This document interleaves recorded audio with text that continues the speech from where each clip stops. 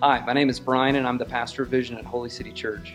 I'm glad that you found our online sermon resources, and I pray that the Lord would use them to strengthen your faith. I would exhort you not to use our online sermon resources as a substitute for regular involvement in your own local church. That being said, I pray that our teaching resources would be helpful to you and conform you even more into the image of Christ.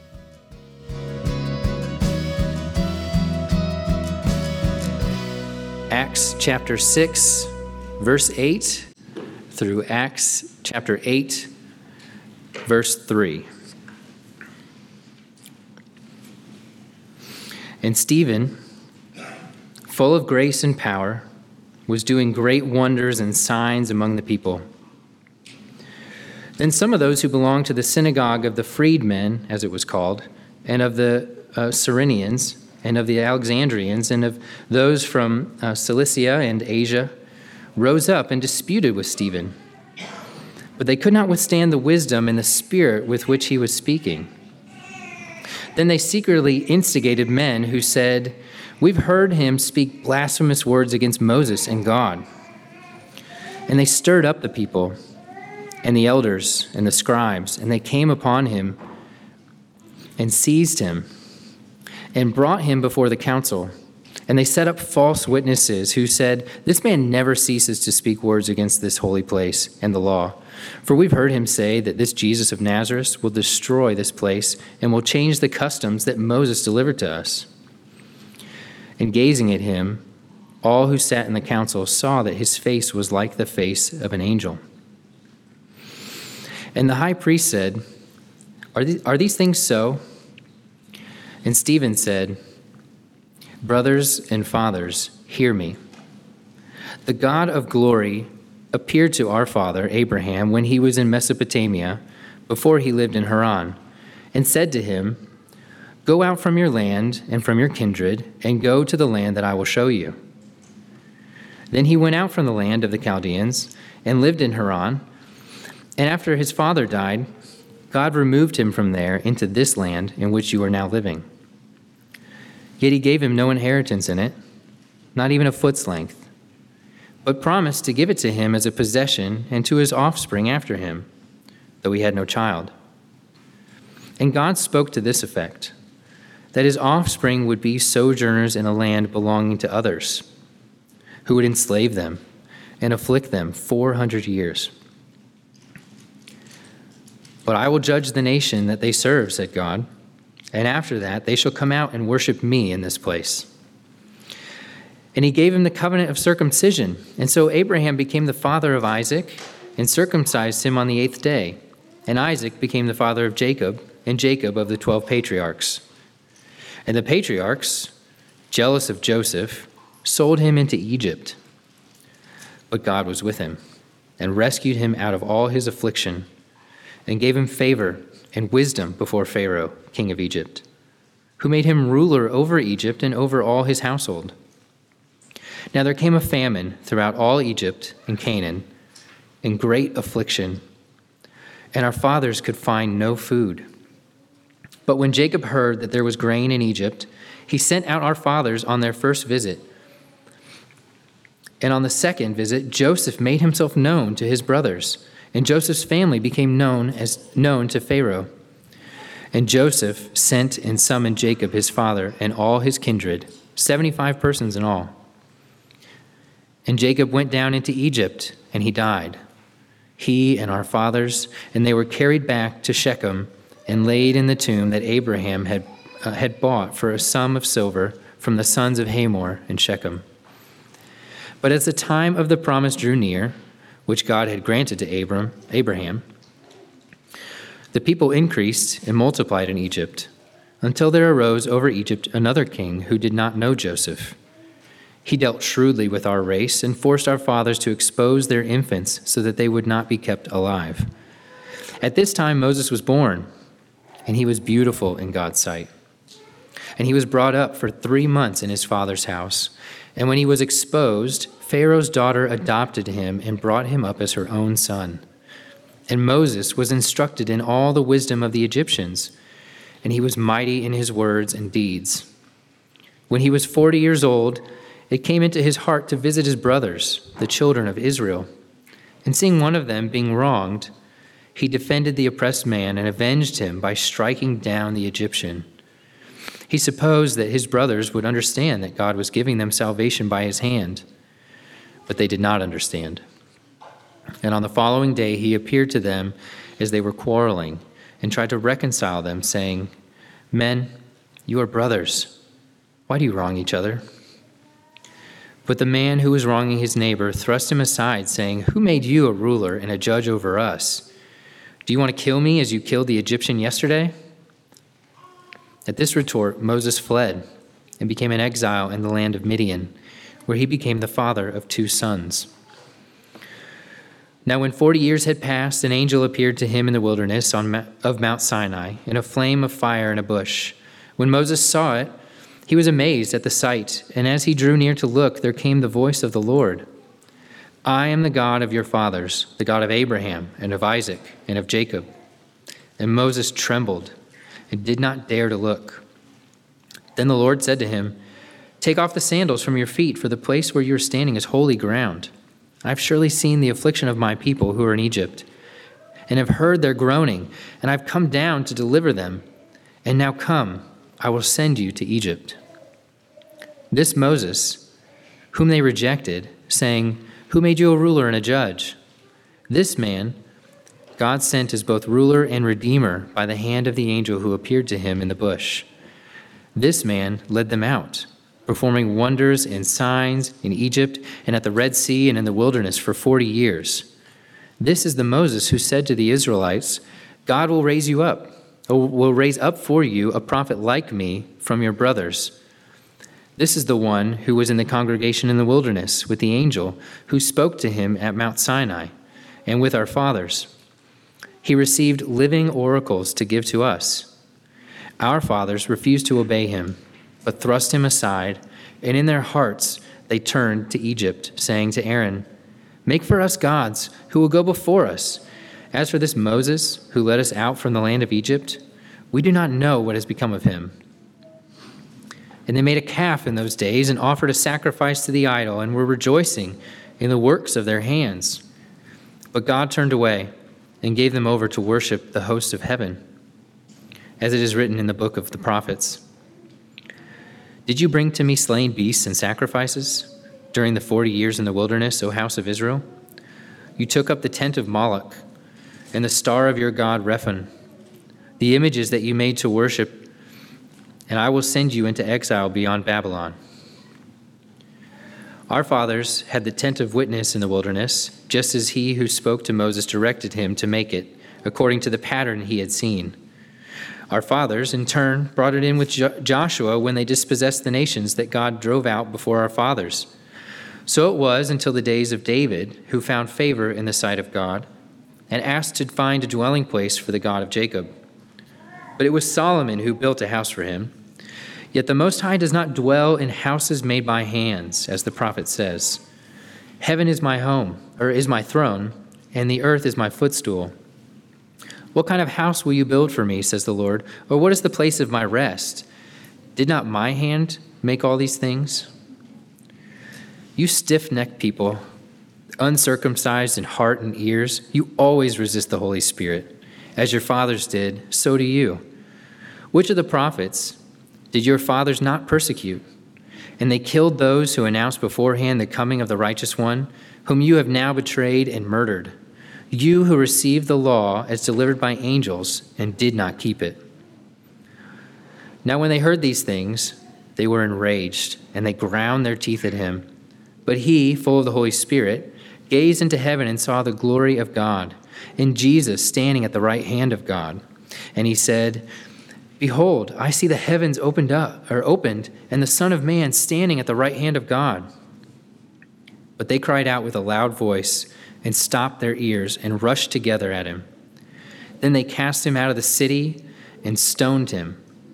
And the witnesses laid down their garments at the feet of a young man named Saul. And as they were stoning Stephen, he called out, "Lord Jesus, receive my spirit." And falling to his knees, he cried out with a loud voice, "Lord, do not hold this sin against them." And when he had said this, he fell asleep. And Saul approved of his execution. And there arose on that day a great persecution against the church in Jerusalem. And they were all scattered throughout the regions of Judea and Samaria, except the apostles. Devout men buried Stephen and made great lamentations over him. But Saul was ravaging the church, and entering house after house, he dragged off men and women and committed them to prison. The 16th century was a wild time for both the monarchy and the church and England. Henry VIII separated from Roman Catholicism in 1534 because the Pope refused to grant him a divorce. And Henry began the Church of England, officially ushering in Protestantism into the nation. It's always a good reason to start a church, right? Around this same time, Hugh Latimer was converted and moved from Roman Catholicism to Protestantism, becoming one of Henry's chief advisors. After Henry's death, his son Edward VI assumed the throne, and Latimer became a well-known Protestant preacher during Edward's reign. Edward was also Protestant. King Edward also appointed the Protestant Nicholas Ridley first to the office of Bishop of Rochester and then eventually to the office of Bishop of London. Latimer and Ridley preached the word and busied themselves with meeting the needs of the poor in their cities and with addressing social injustices. But then King Edward died, and his sister Mary, a Roman Catholic, became queen. And she became known as Bloody Mary. She threw a number of faithful Protestant preachers in jail, as well as condemning many of them to death because of their refusal to embrace Roman Catholicism's false teaching. Latimer and Ridley were both imprisoned and eventually sentenced to be burned at the stake by the Roman Catholic religious leaders, professing Christians of the day. So I just wanted to read a shortened retelling from John Foxe,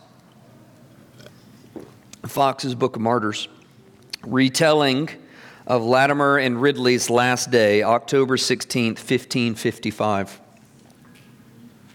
Foxe writes, Dr. Ridley, entering the place of execution first, earnestly holding up both his hands, looked towards heaven. Then shortly after, seeing Mr. Latimer, with a cheerful look, he ran to him and embraced him, saying, Be of good heart, brother, for God will either assuage the fury of the flame or else strengthen us to abide it. He then went to the stake and, kneeling down, prayed with great fervor, while Mr. Latimer, following, kneeled also and prayed with like earnestness. They were then commanded to prepare immediately for the stake. They then brought a lighted wood bundle and laid it at Dr. Ridley's feet, upon which Mr. Latimer said, famous words, Be of good comfort, Mr. Ridley, and play the man. We shall this day light such a candle by God's grace in England as I trust never shall be put out. When Dr. Ridley saw the fire flaming up towards him, he cried out with an amazing loud voice, Into thy hands, O Lord, I commend my spirit. Lord, receive my spirit. And continued to repeat, Lord, Lord, receive my spirit.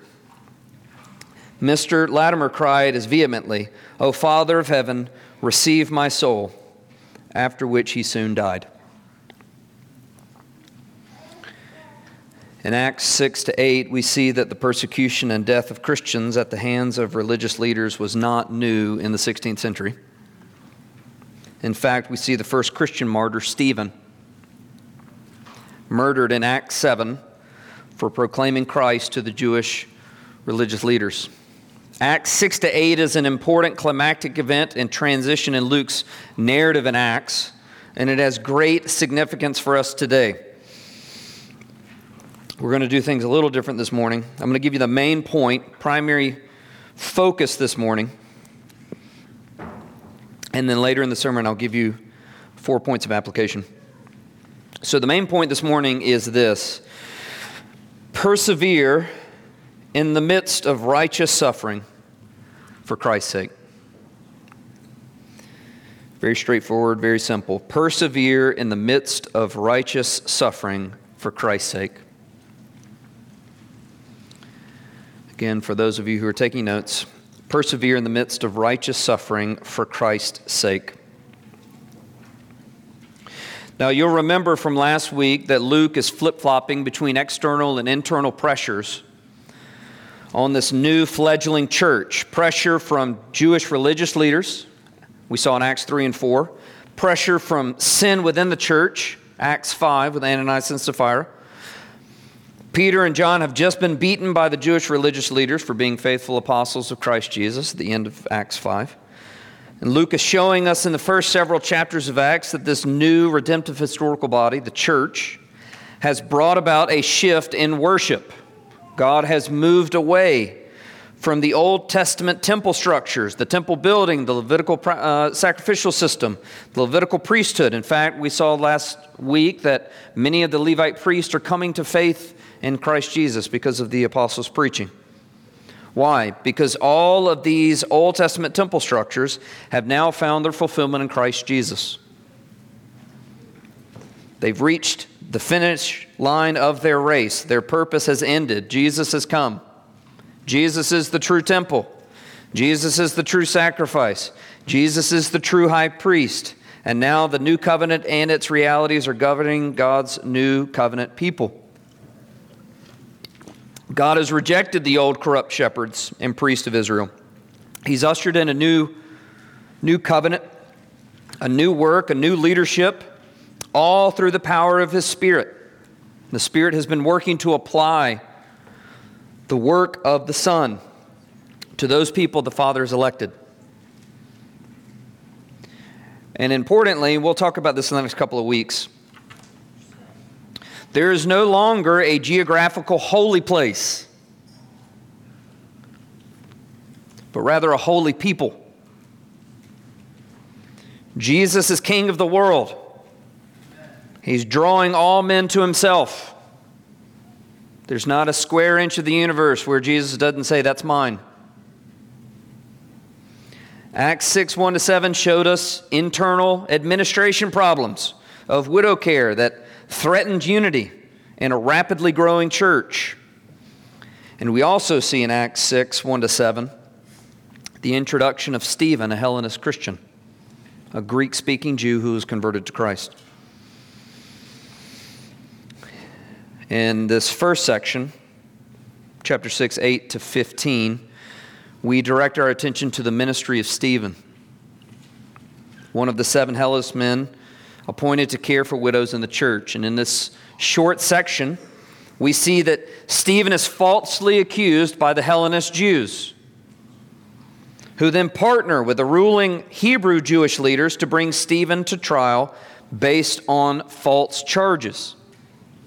We saw in the previous section, while Hellenist and Hebrew Christians are working together to both ensure that there isn't needy one among them and to evangelize the Jewish people in Jerusalem, the Hellenist and Hebrew Jews are conspiring together to persecute, imprison, and oppose the efforts of God's people to preach Christ.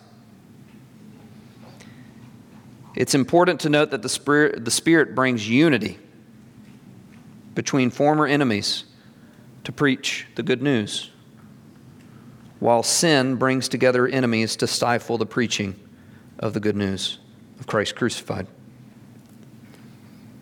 This event is a real picture of the spiritual warfare going on in the early church that continues today. While we strive to preach Christ crucified in a world that hates the gospel, we must remember that we don't battle against flesh and blood, but against the principalities and the powers of darkness that have blinded the world. We battle knowing that Christ has secured victory for us through His life, death, resurrection, and ascension.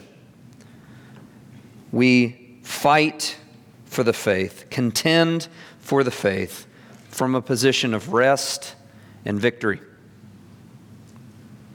We have been saved. The end. We have been saved. Christ has purchased our forgiveness by His blood. We have believed this truth and have been saved by grace alone, through faith alone, in Christ alone. We preach the gospel with humble confidence and freedom, because those who will believe have been bought and secured by that same blood.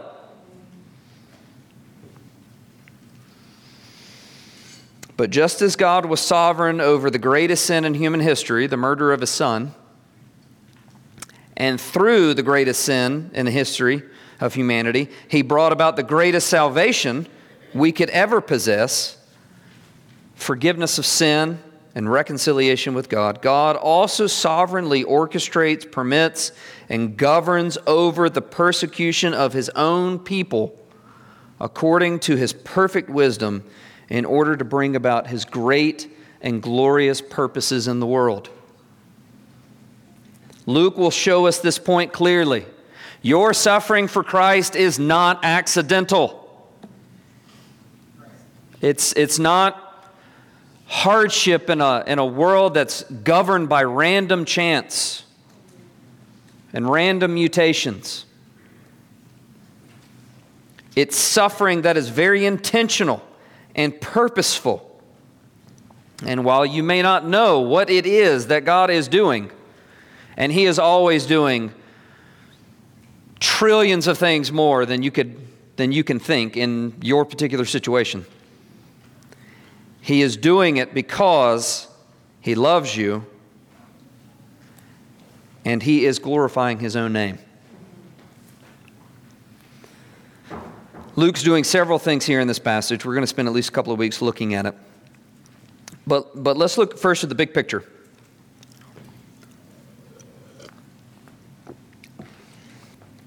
I want to hover at about 32,000 feet, not like Chinese balloon 60,000 feet, but like commercial airliner 35,000 feet. This week, we'll zoom in a little bit next week.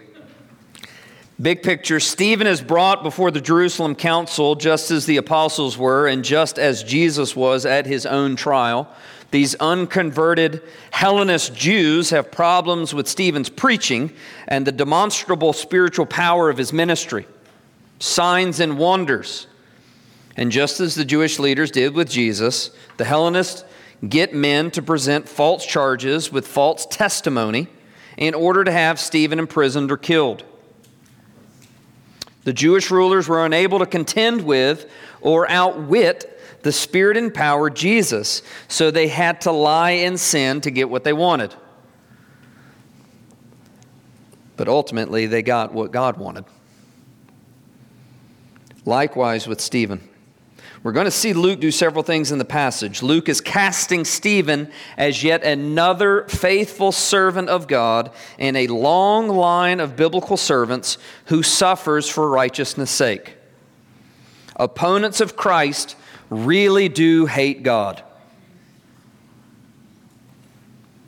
and will often oppose gospel efforts, up to and including persecution and murder, because sin is itself irrational. Our exhaustively sovereign God will vindicate His people on the last day, while presently using everything, including suffering and evil, to bring about His perfectly good and wise purposes in the world. Stephen ministers in Jerusalem with amazing spiritual power. He's falsely accused by Hellenist Jews, and then he stands before the Hebrew Jewish ruling council to stand trial. Luke highlights just in these first several verses a few meaningful ways that Stephen is identified with or reflects one or more faithful prophets who have gone before him in redemptive history. Look at verse 8. Stephen is full of grace and power. He's doing great wonders and signs among the people. The description reminds us of both Moses and Jesus. In Deuteronomy 34, Moses is described as utterly unique in Israel's history. None like him for all the signs and the wonders that the Lord sent him to do in the land of Egypt, to Pharaoh and to all his servants, to all his land, and for all the mighty power and all the great deeds of terror that Moses did in the sight of all Israel. Deuteronomy 34, 11 and 12. Stephen describes Moses' ministry similarly in chapter 7, verse 36 of his speech. This man, Moses, led them out performing wonders and signs in Egypt and at the Red Sea and in the wilderness for 40 years. So, Stephen does signs and wonders. Moses does wonders and signs. In verse 10, the Hellenist Jews can't contend with Stephen's spirit-empowered wisdom and speech. Moses, likewise, is described by Stephen as instructed in all the wisdom of the Egyptians, and he was mighty in his words and deeds. Like Moses, Stephen is mighty in his words and deeds, and he's so full of wisdom and grace that the Hellenist Jews can't contend. They can't argue with him. They can't withstand him. They have nothing left to say. In verse 15, maybe the clearest indication here, Stephen stands before the council and his face shines like that of an angel. That should remind us of Exodus 34. Moses comes down from the mountain and his face shines brightly because he was with the Lord. He was talking with God. In fact, he had to put a veil over his face when he was with Israel. Moses does mighty signs and wonders. Stephen does many signs and wonders. Moses is wise and powerful in word and deed. Stephen is wise and powerful in word and deed. Moses' face shines with a holy glory. Stephen's face shines with a holy glory. Luke wants us to see Stephen in this tradition. And of course, Jesus, the promised prophet like Moses, but far greater, performed signs and miracles. He healed, he cast out demons with unparalleled authority and power. In fact, Jesus promised that his disciples would do greater works once he ascended and poured out the Holy Spirit on the church at Pentecost. The rulers can't withstand Jesus' wisdom. They ask him a question, he's like, I'll answer your question if you answer my question first. And they can never answer his questions.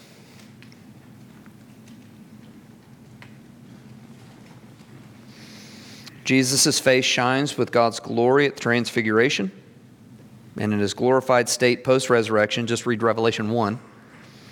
Stephen shines with the face of an angel. Luke is clearly identifying Stephen with Moses and Jesus, even as the unbelieving Jews respond similarly to the unbelievers who dealt with Moses and Jesus, which we'll get to in a minute. But for right now, beloved, know this. The foolishness and fallenness of this world can never quench the wisdom and glory of God's Son, Christ Jesus. Nor can it quench faithful servants preaching Christ crucified with boldness. The Spirit does this mighty work. The enemy can certainly quench you and crush you. He cannot quench the Spirit's work through you of proclaiming Christ risen from the dead and reigning.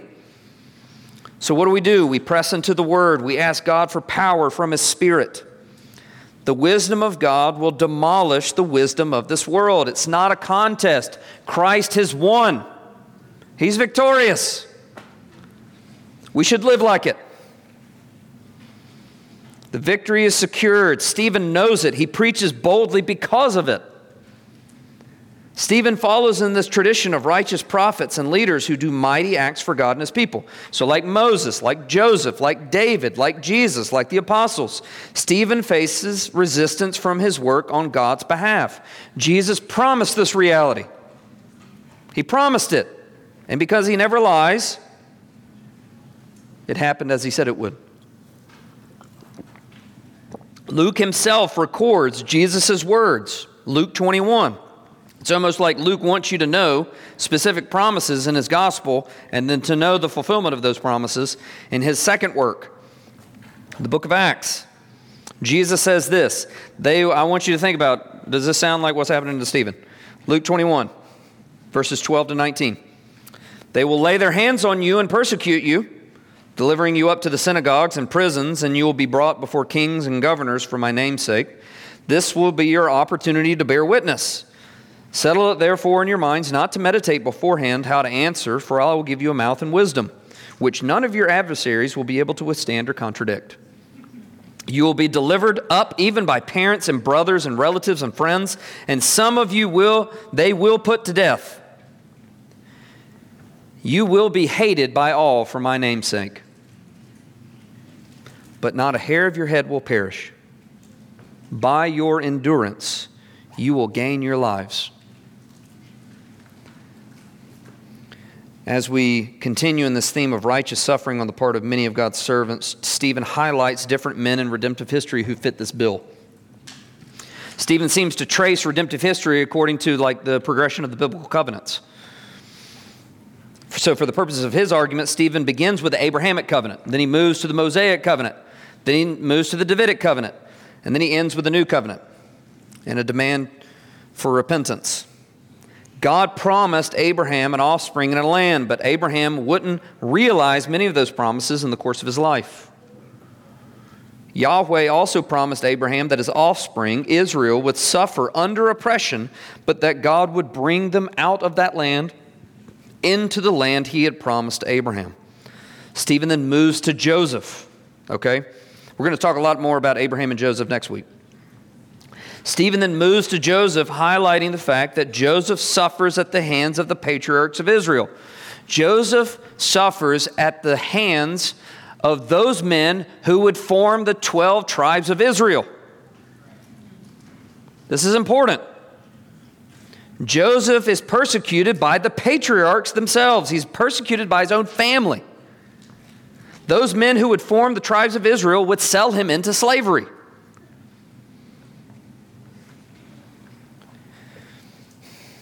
Moses, likewise, suffers at the hands of his own people, Israel, multiple times. Oh my goodness, read the first 5 books of the Bible and you can, Moses, you're so great. We love you. Like the best guy in the Old Testament, so patient. I would have, Lord, strike them. But no. What a wonderful intercessor pointing to Jesus. Moses suffers at the hands of his own people when he saves a Hebrew slave from the hands of an oppressive Egyptian slave driver. Luke, under the inspiration of the Spirit, gives us Moses' thoughts that are not recorded in Exodus. Moses believes that him saving this Hebrew guy from an Egyptian slave taskmaster, that the Hebrews will see that God was bringing salvation through Moses' hand. But they didn't understand. Instead, the Jews rebuff and reject Moses. Who are you? Who are you to settle this conflict? Stay in your lane, guy. So then Moses flees to a foreign land to escape Pharaoh. It's interesting. We're going to talk about it next week. But in all these situations, God's taking his people to foreign lands. Taking them to foreign lands, and that's where God meets them.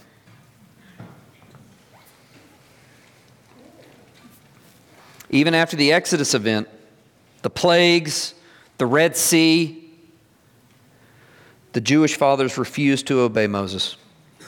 Chapter 7, verse 39. And crafted a golden calf idol in Exodus 32. Aaron's like, I just, threw this gold in and this calf popped out. It's like the worst excuse in the Bible in Exodus 32, 33. Stephen brings up these 2 primary examples, Joseph and Moses, to demonstrate this point from the Old Testament. God's righteous servants often suffered persecution at the hands of their own people, but God vindicated his servants in the end.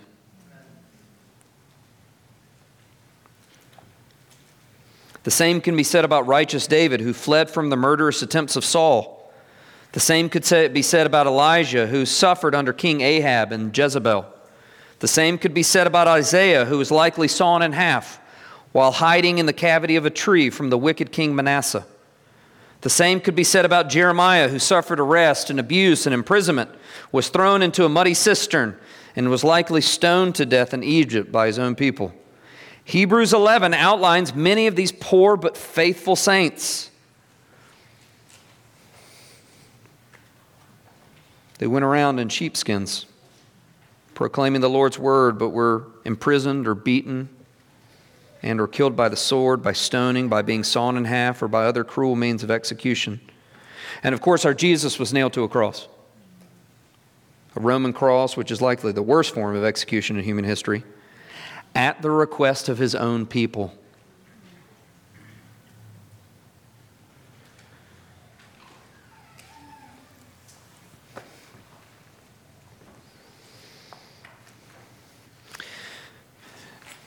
What's Stephen's point? The Jewish rulers rejecting Stephen is yet another example in a long line of Israel's history of Jewish rulers and people rejecting God's appointed servants and prophets. They think that their main problems are Rome and all these other Gentiles and all these other people. And Stephen saying, you are the one. You and your fathers, from the very beginning, from the patriarchs on, have always rejected God's servants. But God will vindicate them. Stephen presses the Jewish rulers. Which of the prophets did your fathers not persecute?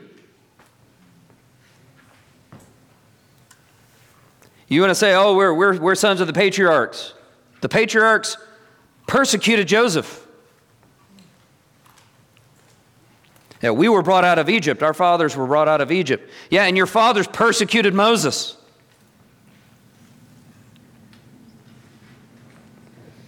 We want Israel's king. Yeah, and Israel's king persecuted David. And you killed the promised one, the Messiah. You are no different than your wicked fathers before you. So that's the big point. We'll look more at the speech next week.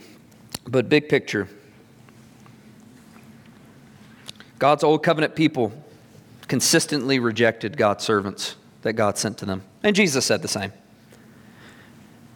And of course, preeminently, they rejected Christ, the Son. So let's look at 4 points of application. The first is this. Expect suffering for Christ. You should expect to suffer for Christ. Expect suffering for Christ.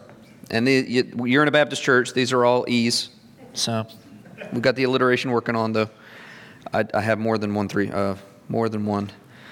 plus one on the 3 points, unfortunately. So 4 points. Expect suffering for Christ. Rejecting God's appointed messengers isn't new to the church because it was the regular Old Testament pattern for Israel to reject God's messengers. Beloved, the ministry of the word will always bring opposition. It will always bring opposition and hardship. Whether it's hardship coming from an unbelieving spouse in your own home, unbelieving husband or wife, unbelieving mother or father, son or daughter, brother or sister, friend or foe, neighbor or stranger. That hardship and persecution may vary wildly from culture to culture, but the reality is the same. Unregenerate people, especially religious unregenerate people, will often stand diametrically opposed to the faithful proclamation of the gospel. You'll notice that the Jews in Acts 6 and 7 profess sincere love and faith in Moses and God. But then they accuse Stephen in ways that are total odds with the Mosaic covenant. They say Stephen's trying to undo Moses and his law. Moses prohibited bearing false witness. That was one of the 10 Commandments. That's number 9. Exodus 20. You shall not bear false witness against your neighbor. Exodus 23. You shall not spread a false report. You shall not join hands with a wicked man to be a malicious witness. Verse 7. Keep far from a false charge and do not kill the innocent and righteous, for I will not acquit the wicked. You can't say you love Moses and then disobey him flagrantly in order to Support Moses.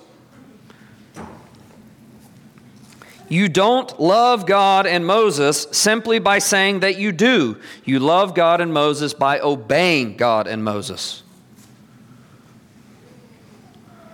These men demonstrate, the Hellenist Jews, they demonstrate that they're willing to break Moses' law in order to wrongly condemn an innocent man. You can't defend God's glory by seeking to so flagrantly sin against Him. You can't advance the kingdom by chiseling away at its foundation. A house divided against itself can't stand. If you love me, Jesus teaches, you'll obey my commands. John 14:21. Just like with Jesus, Jewish leaders and false accusers are willing to disobey the clear commands of Scripture to get what they want. They create a sham trial for Jesus and a sham trial for Stephen in order to maintain their power, their authority, their prestige, their ease, and or their wealth.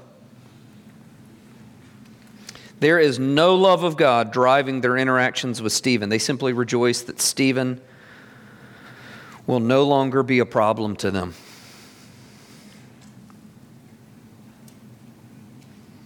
Remarkably, there are many professing Christians today who want to profess love for Jesus while living in unrepentant sin.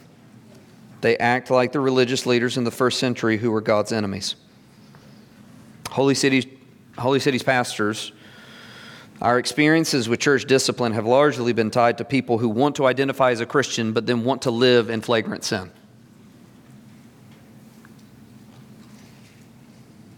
I don't want to speak for Drew and Michael, but I likely have been the most misrepresented, rebuffed, slandered, or what have you, by religious people who don't want to repent of sin while I call them to turn to Jesus.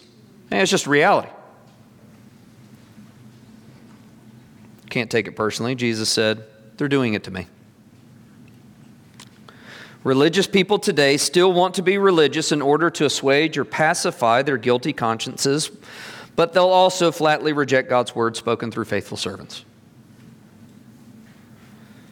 There are other professing Christians today who rejoice at setbacks to the church's mission. Some entire denominations have rejected penal substitution, have embraced same-sex marriage, transgenderism, abortion, what have you. Many rejoice when churches and pastors were shut down and or arrested for gathering during COVID lockdown, both in the U.S. and in Canada. There are many unregenerate people who proclaim Christ while also rejoicing at the increased antagonism of our local, state, and federal governments against the church, particularly as it relates to the issues of human sexuality and gender. So whether it's rejoicing over the Respect for Marriage Act, which is not respect for marriage, or the Equality Act, or rejoicing when bakers or florists lose in court, First Baptist Church of Jacksonville, a large local church with many like-minded pastors coming from Southern Seminary. Some were professors, and other pastors there that are actually from Emmanuel. They were in the news this week, largely skewered in the media by quote-unquote Christians in the public square this past week for a new biblical statement on gender and human sexuality that all members had to ascribe to in order to retain their church membership. It was a statement that was created by the congregation. Not just the pastors, it was created by the congregation. It was a supposedly new statement. It's not a new statement. It's literally 2,000 years, actually several thousand years of Judeo-Christian teaching. It's grounded in God's word, but people are furious about it because they reject the God who has spoken in Christ Jesus. The reality, saints, is that you will be rejected for being faithful servants of the word and for seeking to live righteous lives in the midst of a fallen world. Pastor Drew has been working through Job to talk about suffering, but it's more of a general suffering. Like God's people will suffer in this world. But Stephen shows us that you can suffer in particular for righteousness' sake and standing for Christ. So you're going to do both. You're going to You're going to suffer in this world, and the Lord's behind it, sovereignly overseeing all of it and keeping you firmly to the end. But sometimes you'll suffer just because it's general suffering, testing, refining, and some of it will be, I was preaching the gospel and the guy punched me in the face. Don't think it's strange when you suffer. Don't think it's strange when you suffer for Jesus. Welcome to the church. Opposition to your gospel efforts where you live, where you work, go to school, play, should not surprise you, because Stephen teaches us that human history is marked by saints suffering in righteousness and being rejected for their faithfulness to God's word. We should not assume that it will be different for us. Suffering for Christ means you've done something for Jesus. That warrants the attention of God's enemies. If you aren't suffering at all, at any measurable level, for Jesus, that should make you examine yourself to see if you're actually shining the light of Christ to others around you. Why? Because people who live in darkness don't like the light being shown on them. And if you aren't shining Christ's light in your life, then it likely means you're consistently living in the dark.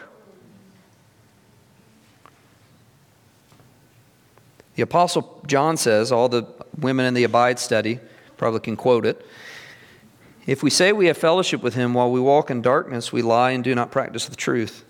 But if we walk in the light as he is in the light, we have fellowship with one another, and the blood of Jesus, his Son, cleanses us from all sin. 1 John 1, 6-7. If there's absolutely no suffering for Jesus in your life, examine yourself to see if you are in the faith. Now, I always have to caveat this in like a Reformed church. I'm not talking about suffering for being a hateful jerk. Okay? Like Reformed folks love to be martyrs because you're just a jerk. Right? I'm not talking about that. Shouting angrily through a megaphone that gays are going to hell isn't a Christ-like strategy for reaching the lost. If you're preaching the gospel and you're warning against hell while also talking about the solution being in Christ, then go for it. But condemnation alone, that's not suffering when people rebuff you. True biblical persecution is because of your righteousness, not because of your sin.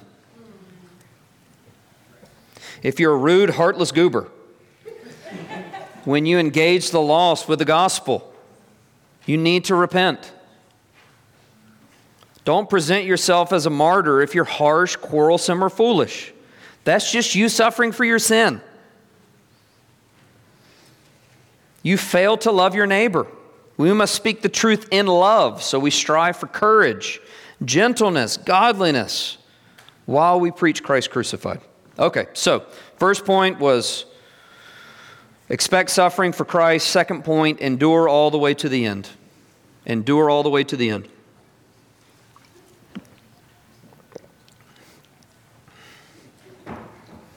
Going back to Luke 21, Jesus promised us that we'll be hated by all for his name's sake, but that not a hair on our head would perish.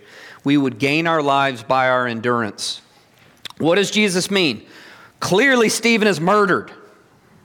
Okay? So he may have lost some hair in the midst of being stoned. What does that mean? How can Jesus say you will gain your life, not a hair on your head will perish, while also saying that some of his people would be put to death?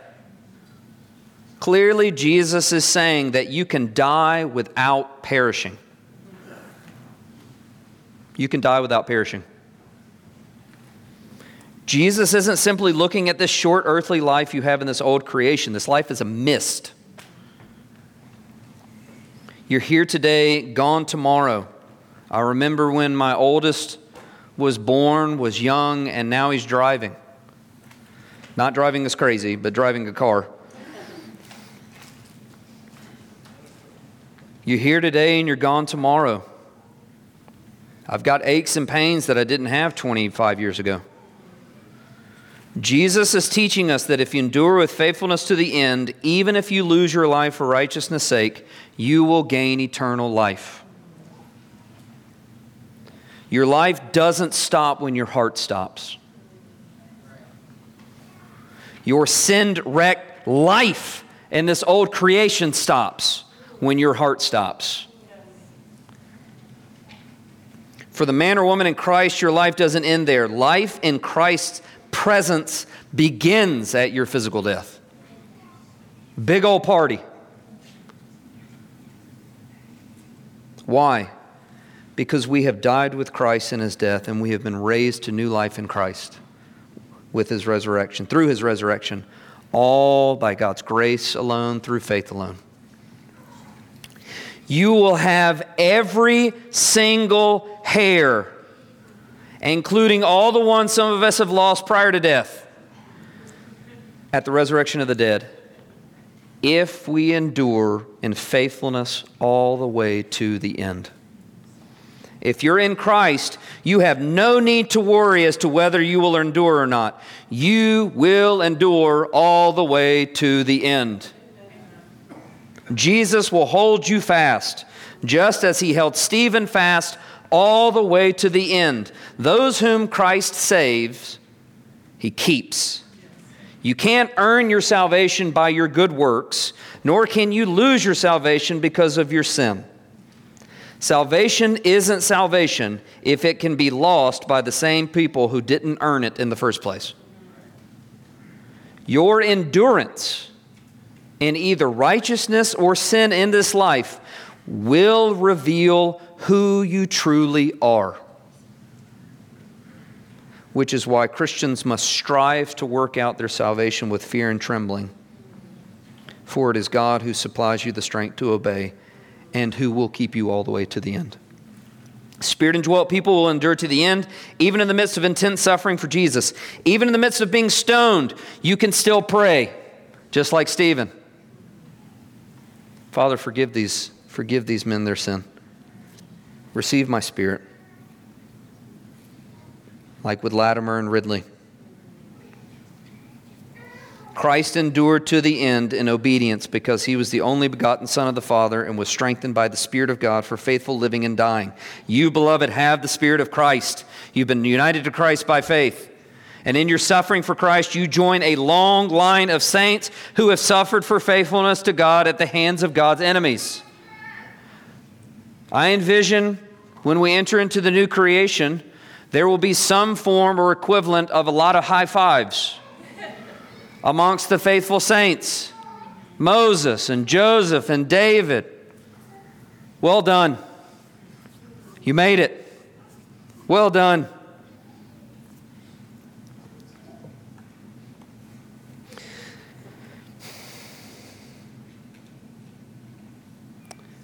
Therefore, do not grow discouraged when you face persecution, but rather rejoice with the apostles at suffering for Christ, because God has counted you worthy to suffer for his kingdom.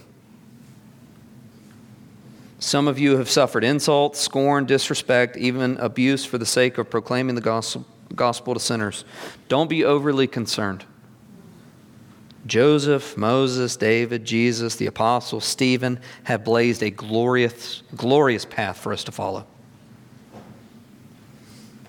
Suffering for the sake of Christ is evidence of the genuineness of your faith. Why else would the enemies of God pay you any attention?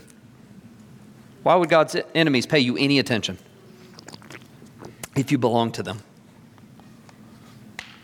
People who are no threat to God's enemies are on their team. It's a badge of cosmic honor. Cosmic honor. Big old Christian Boy Scout equivalent of the little thing going across. What is it called, Timothy? Sash. Something better than that. Suffering for righteousness' sake. A badge, cosmic honor from the Lord to be a threat to Satan for Christ's sake. All right, third point. I, the future, so you suffer well today. Stephen made the leaders furious in his rebuke to them. What drove the leaders to stone Stephen to death was that he looked to the heavens and the Spirit gave him eyes to see the glory of King Jesus, seated at the right hand of God. When these enemies of God heard Stephen telling them his eyes were on Jesus Christ, the Son of God, at the right hand of the glory of God, that's when they rushed to kill him. Stop their ears. Faithful saints endure even when things in this life don't come together as they ought. Why? We keep our eyes on Jesus. Not on our circumstances, but on our Christ.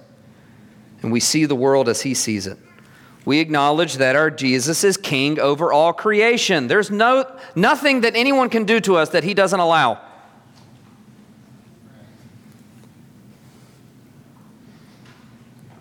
We recognize that Jesus has dominion over all things, including our suffering and difficulty.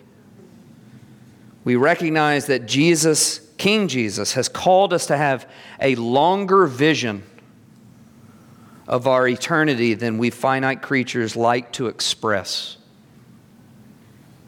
Our future hope should drive our present faithfulness. Our future hope should inform our present sufferings. You can endure a tremendous amount of pain when you know that good is on the other side of it. We've got some new babies in this building.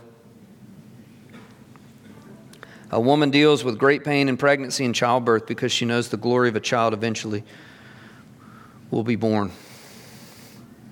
Stephen mentions Joseph suffering at the hands of the patriarchs, and I'm sure that part of the reason that Joseph could endure in Egypt was God had already given him a couple of visions. Hey, they're going to be bowing down to you. God had already promised him that his entire family would be bowing down. Moses was able to endure so much hardship from Israel because of God's glorious promises of redemption and the promised land. We suffer well and endure hardship for Jesus in the old creation because King Jesus has promised that he is preparing a new creation for us and he is returning soon to end our sorrows. He's going to usher in the fullness of life with him and his people soon. We're aliens and strangers in this world. Our true home is with Christ in the new creation. Many of you are suffering for righteousness' sake in this life. It's a reality. Some of you are suffering in your marriage. Take heart. Your earthly momentary marriage, while important in this life, ultimately serves to point you to a perfectly faithful, covenant-keeping husband, Christ Jesus, who will never leave you nor forsake you ever. Remain steadfast, fight sin, suffer well for righteousness' sake, not for sin, in the midst of a difficult or even failing marriage. Some of you are suffering at the hands of family and friends and other people close to you who have belittled you for the faith. Take heart.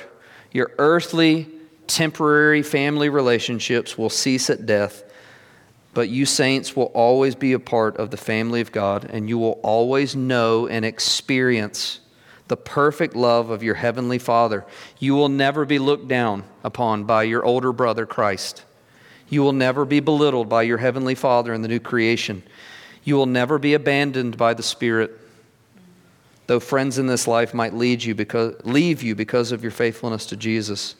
Again, many faithful brothers and sisters have gone before us, suffering under intense pressure and pain, even under death, because they counted Jesus as more valuable than 90 years of pleasure in this old fallen creation. When my children were younger, and a little bit still, because my youngest is 7, they would often ask on a long car ride, "Are we there yet? Are we there yet?" And like 12-hour ride from Kentucky to Charleston, they'd get frustrated, tired of riding in the car. And as saints, we can grow weary and frustrated with our suffering in this life, like small kids on a long car ride. Don't lose patience or hope. The destination is coming soon. Either Christ is returning soon or you're going to be called home soon. When in the new creation, you look back on the few days of your life on this earth, you will not regret having been more long-suffering and patient in the midst of your Christian suffering. The Lord will give you grace for today as you keep your eyes on Christ and His coming new creation. Don't lose heart. Stay focused on the cross and the empty tomb. You know the end of the story. Stay faithful to King Jesus in the midst of hardship and suffering today, because tomorrow's joys will soon overwhelm today's sorrows.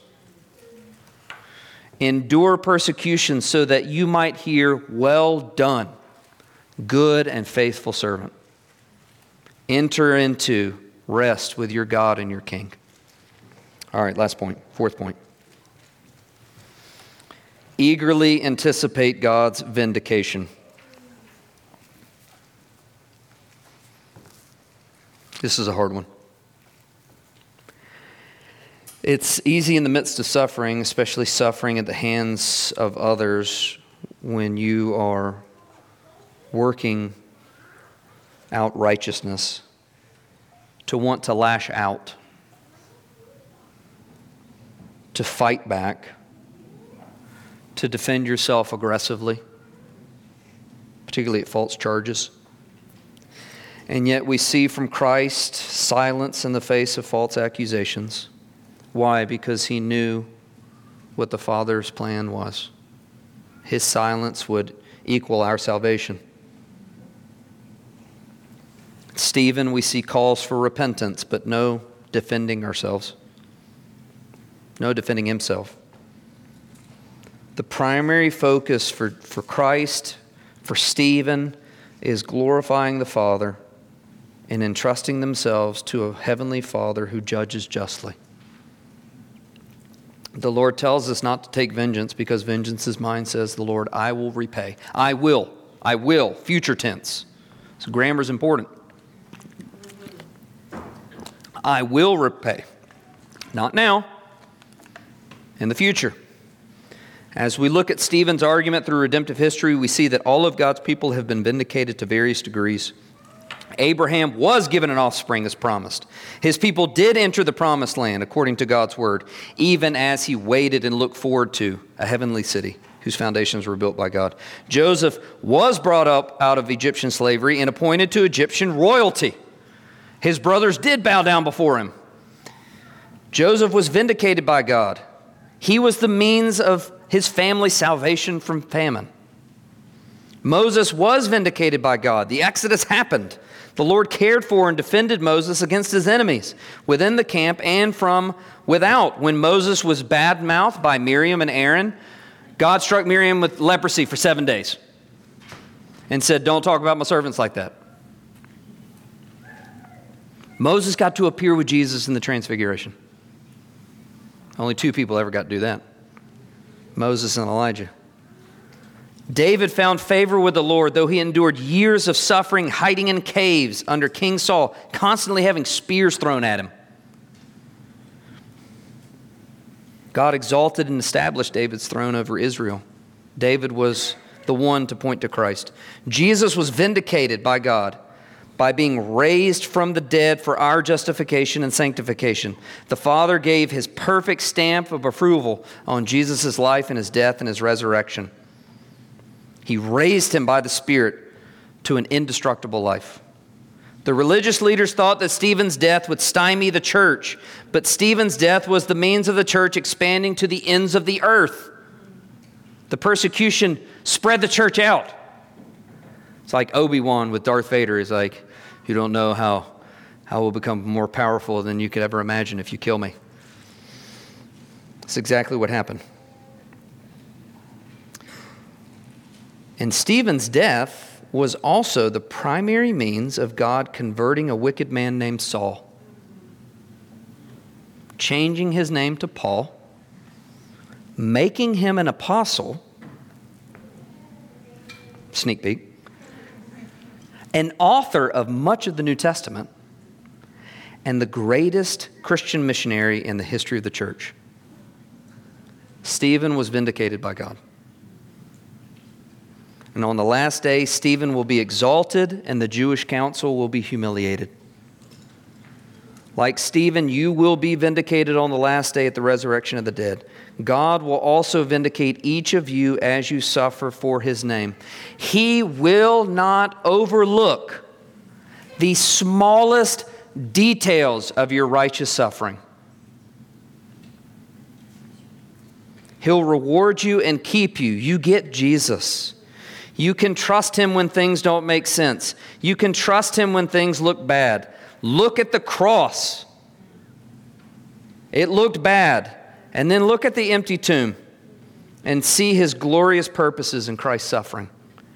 You can suffer even unto death for the sake of Christ, because God will vindicate you in Christ. And may God empower us to trust him in our suffering, since he is our perfect defender and refuge.